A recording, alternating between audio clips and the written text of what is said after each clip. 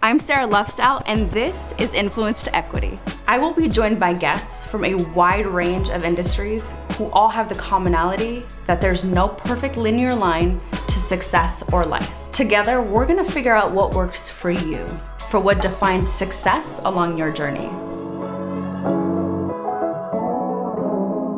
From making newspapers in his childhood home to becoming the general manager of Uninterrupted, the go-to source for athlete-driven entertainment journalism, Jimmy Spencer has learned a thing or two along the way. The former sports writer turned media maven is here with us. I'm so excited to welcome Jimmy Spencer. Jimmy? Thank you. Media maven from making newspapers in my upstairs attic, by the way, is where it all happened. Now we need the tea. I need to know, take us all the way back. How did you get started? Where did you even get the idea? Because that's pretty bold for a kid. When I was a kid, I lived in the Bay Area, and the Bay Area right now has a lot of stars, athletes.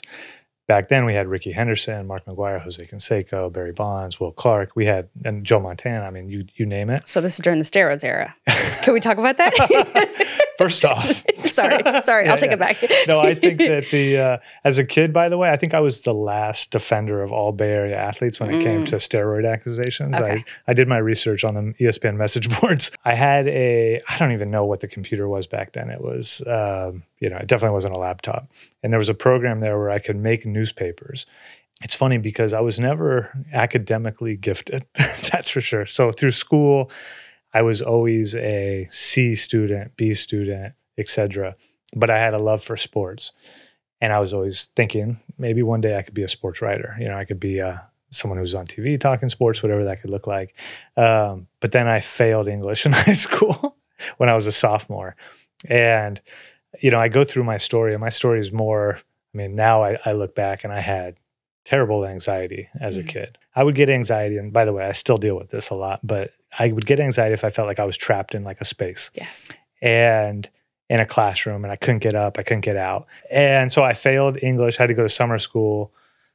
I remember ditching summer school, getting caught, mom was not happy. Long story short, I didn't think I could be a sports writer. Really? So I just turned that off, and I didn't even think I was going to go to college. I didn't know what I was going to do. Maybe that's true of a lot of 17-year-olds. I have to think back to that frame of mind where I didn't necessarily care about anything. Like, it's kind of a sad thing to think about, except, boy, did I love the San Francisco 49ers and the San Francisco Giants and the Golden State Warriors, even though at that time they were terrible. I went off thinking I wasn't going to do anything, and I fell into journalism by the time I was in college, which the way I got into college, by the way, is like, no one should have let me into a college. But there's a lovely school up in Sacramento called Sacramento State. God bless them. That thankfully at that time was letting a young Jimmy Spencer into school. And so I snuck in like the right SAT score to GPA thing. I was at a party. I was like a sophomore in college, and the sports editor for the campus paper was there, and we were talking about why Sac State sports were terrible. And he's like, oh, if you think you know, blah, blah, write a column. And maybe like anyone in media, I got a taste of that, and I loved it. I loved the reaction. And I found out that I don't need to write like a 5-page essay on Hamlet in order to write a sports column and be entertaining. Yes. So I fell in love with that, and that was like the start of being published. I ended up being the editor-in-chief of my campus newspaper, worked at the Sacramento Bee newspaper, a lot of newspapers. I find your story fascinating because I don't think most people know about this. When I was 13, 14 years old, I am in 7th grade. I knew then that I wanted to be a journalist, and I wanted to be a sports journalist. I knew then what I wanted to do with my life, and I knew that I wanted to have a show, and I wanted to be on TV talking about sports because I was just so passionate about it. But those aren't the hands that life dealt me. And it's interesting that something that would be considered a fail at the time ends up coming back to you as an adult, or as you're in college and evolving into the person you were supposed to be to begin with. For me, that journey came 20 years later. When you're talking about anxiety, which I have, you say that you felt inadequate as a writer at one point, but you still managed to find your voice. How? I think that, one, there was a lot of cool stuff happening around that time with media. Traditionally, media had been reserved for a handful of columnists, writers, beat reporters, etc., in the sports world that would live at newspapers and local television. And that was really the market. Right. And ESPN was, the end-all, be-all. but for the select few. Right. And so for me at the time, digital media was coming about. When I was going to college, it was 2001, 2005, that era. Mm-hmm. I mean, honestly, it sounds funny now, but like the internet was really coming to be what it is. So there was a lot of writers who were finding their voice through blogs, etc. I think that I found my voice, honestly, through my love for people. And I always felt like though I am passionate about sports, I'm not passionate about X's and O's of sports. But I am fascinated in people, and almost like a sociologist living in a sports world, trying to figure out what makes people go. And so my voice really became other people's voices and figuring out how to tell their story and paint the picture of who they are. I'm not a great writer when it comes to describing a scene, right? Like if you're in the media and you're great, I think some of the best storytellers are those who can really describe a scene. I can describe emotion though. And I can describe what it feels like, even more so from a personal standpoint, like I think the best writing that I could do now would be personal writing. But as a sports writer, where I really found my voice again was just going in and learning who somebody was and trying to project what I saw in that person outwardly. And that kind of became my voice when I was in that space, which now feels like a totally different chapter of my career. I think one of the things that you said that I love about you and the work that you do, especially at Uninterrupted, is there is a humanization of the athlete. There is a storytelling element of who they are off the court. Could you have imagined at the time, though, that you would be before Uninterrupted and going from Bleacher Report to getting a phone call from Mav Carter and LeBron? What did that scenario look like? And is that something that you aspired to be or would have thought that that was a possibility? No, it's funny. I had recently been fired by Bleacher Report as a, and there's not like a really great fun story there. It was one of those things where, when you sign a contract, you have to realize that sometimes those contracts can last a short amount of time. Sure. And everyone always says the media is tough, or the media world and the sports world is tough. I got that taste. Like I had that experience. And the reason, all things as it came back was the time I was very worried. I was like, man, I suck as a writer. Like I just got fired, like let go out of nowhere. I don't really know why, what happened. It ended up being the best thing that ever happened to me. Not because I think poorly of Bleacher. I think they're great. And I think the people there are great. And the founders and the group that was there when I was there was great too. But at the time, it was a business decision based on someone else they were bringing in who was also very great, who I respect. But what it did was it made me a free agent at the perfect time. Yes. And you think about, like, speaking of sports, like how many times have we seen that in the world of sports where an athlete, someone's not working out with the team, they get let go or they get traded or whatever, and then suddenly this great thing happens for them, right? Or they get put in the right place, in the right position. And so for me, I was trying to do what everyone in San Francisco is doing, which is like tech startup, equity in a company. I'm going to be the next billionaire and I can afford a house in Marin, one of those scenarios. And I do remember getting a call from a friend of mine saying that LeBron and Maverick were going to start a media company and they needed someone to run content. And there was really no details. And so I flew down and met with Maverick Carter, back in 2015. And he had a vision for what he wanted to do, and he wanted to tell athlete stories. LeBron wanted to tell athlete stories uninterrupted. I never would have thought that it would turn into what it's become, or that I would even get the job. Like I interviewed like a random Joe, I showed up and it was at all places, it was at Jimmy Iovine's house in his backyard. And I remember, big deal. Yeah, and I was thinking like, I'm just this like Sac State kid. With Maverick, I think one of the things that he did is he just encouraged me. I didn't think about that. I'd just been fired from a company. When I came into the situation, it could not have worked out better from just a career trajectory, but more so from, I just feel like I found what I'm good at. And what I'm good at didn't exist 10 years ago when I wanted to get into media. And it was originally athlete relations was really where I made my mark and was able to develop really great relationships with athletes across the board. And again, I just felt that encouragement. I find it interesting that you said you weren't sure you were going to get the job. And then you also said, you talked about your emotions and maybe that sucking at writing. Yeah. And also sneaking into college. Did you have, and how have you dealt with imposter syndrome? Yeah, it's funny because I think I just now am getting out of imposter syndrome. Really? And the only reason is not because I think highly of myself. And maybe it's coming across, by the way, that I don't think very highly of myself. That's not, and maybe I'm being too self-deprecating. You know, I feel confident in my strengths and what I do now. But honestly, and this is going to sound maybe like I'm throwing shade at the world, but there's not a lot of talented people out there. And I mean that, it sounds so disrespectful to say that. No, not at all. But I think that we cap out. I don't think anyone's that 100 on Madden rating. You know, I think that like most people have shortfalls. And so as going through that, I started to realize what I was pining for or what I thought I needed to level up to be is a facade. It doesn't actually exist. And the imposter syndrome, I think, pulled away when I realized, oh, we're all imposters in this great world, you know, and we're all just doing what we can do at our strength. You have these huge names that you're working with. You have them coming in and out of, the different shows that you all do on the platform. Are there any secret sauce to how you make it work? Because those are a lot of personalities. The key that I have, this is like my lesson across the board, which is like, be kind to people, be honest with people, and be direct. The other piece that I always have subscribed to is I never pander to a culture I don't belong to. And that could mean anything, right? That could mean socioeconomic. It could mean ethnicity. It could mean I'm not a professional athlete.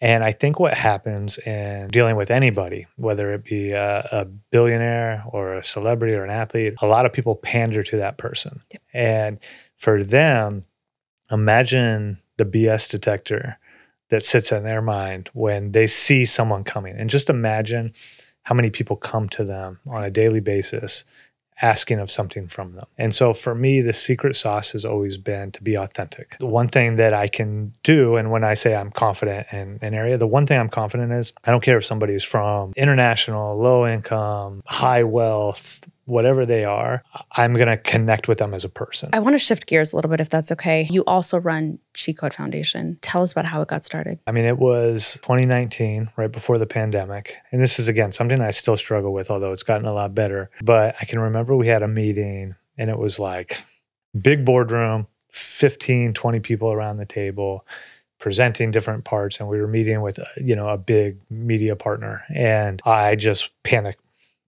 attack right in the middle of it, where I felt like I need to get up, I need to get out. And to this day, it's something that I struggle with, like even sitting here right now, and there's people around, there's always a tendency to be like, oh, I might need to get up and leave. I might need to stand up and walk out. I finally had to reckon with what was happening, which is like, I have a real problem here, and I'm not saying that anxiety's a problem like that we should be ashamed of, but it's certainly a problem. My best friend in life, this guy who I've known since college, his name's Dr. Armando Gonzalez, and he had a private practice in Sacramento, and he had started working with some athletes and had success. And I'm sitting here, and this is my best friend, he's a therapist.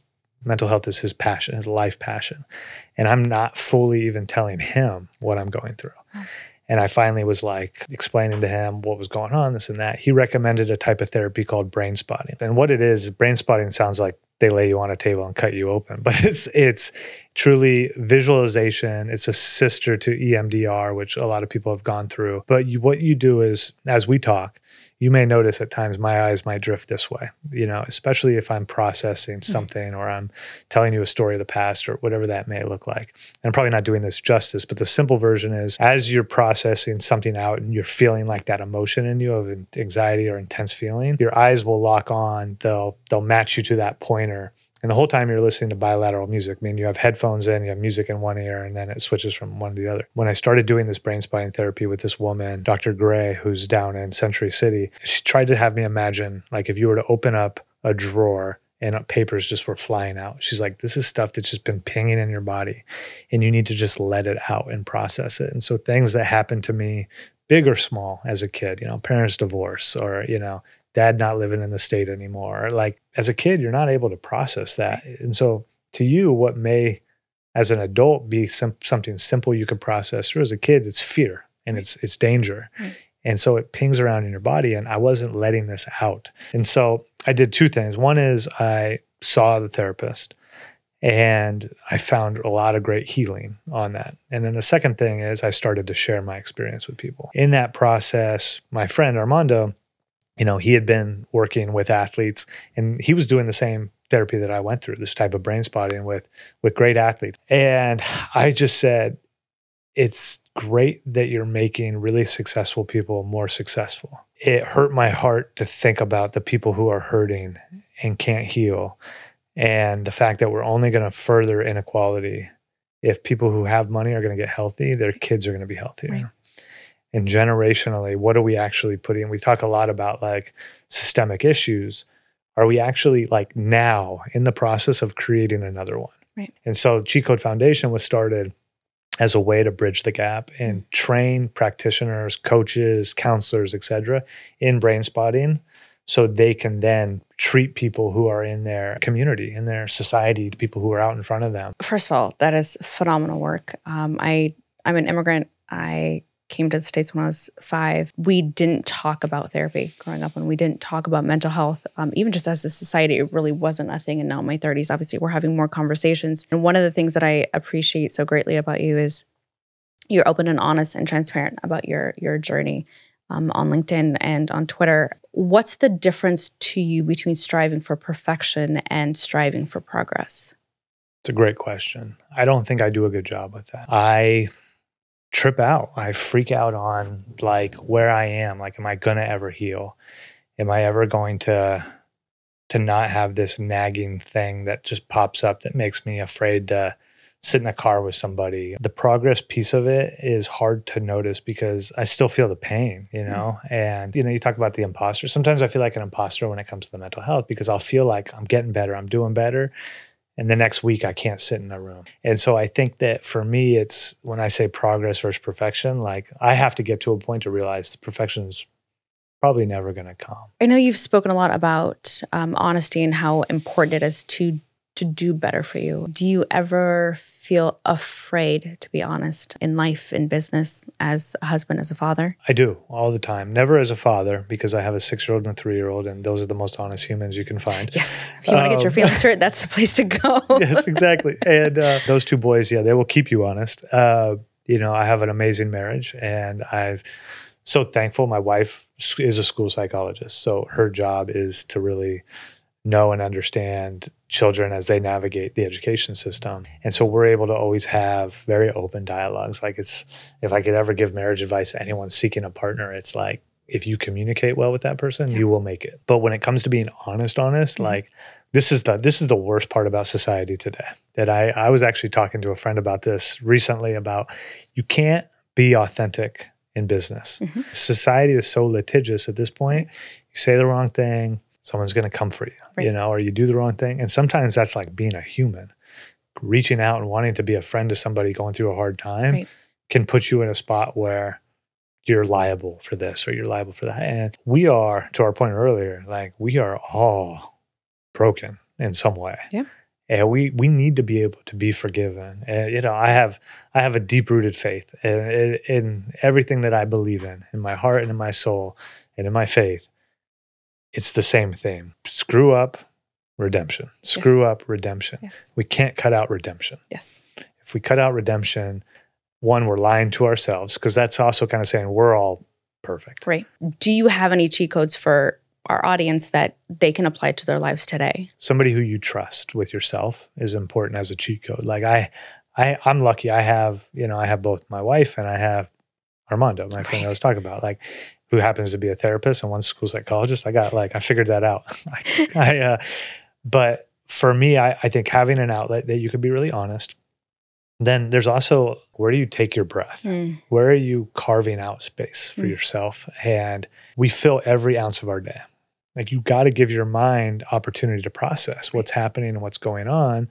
If you're just cluttering your mind and not processing anything, you're just internalizing everything. And last question, since I've asked you a ton. Yeah. What's next, Jimmy? The sole thing professionally that I am focused on right now is getting Uninterrupted to be bigger and better, known for being the place where athletes come to create. I need to keep focus on the main things. Yeah. The main things to me are my family. The main thing is my professional side. And the main thing is community. And what that looks like. Community for me is my church, my friends, Cheatcode as a foundation, community, caring, those kind of things. And really just trying to simplify. Like, does it ladder into one of those three things? And if it doesn't, I need to let go of it. Oh, I love that so much. So y'all, there are a few takeaways that I wanted to share with you. One, everyone has shortfalls and deals with imposter syndrome. You can't be perfect. You just have to find what's best for you and what you're good at and do that. Also, make time for yourself to just be. Thanks again, Jimmy. And thanks for listening to today's episode of Influence to Equity. We'll see you next week.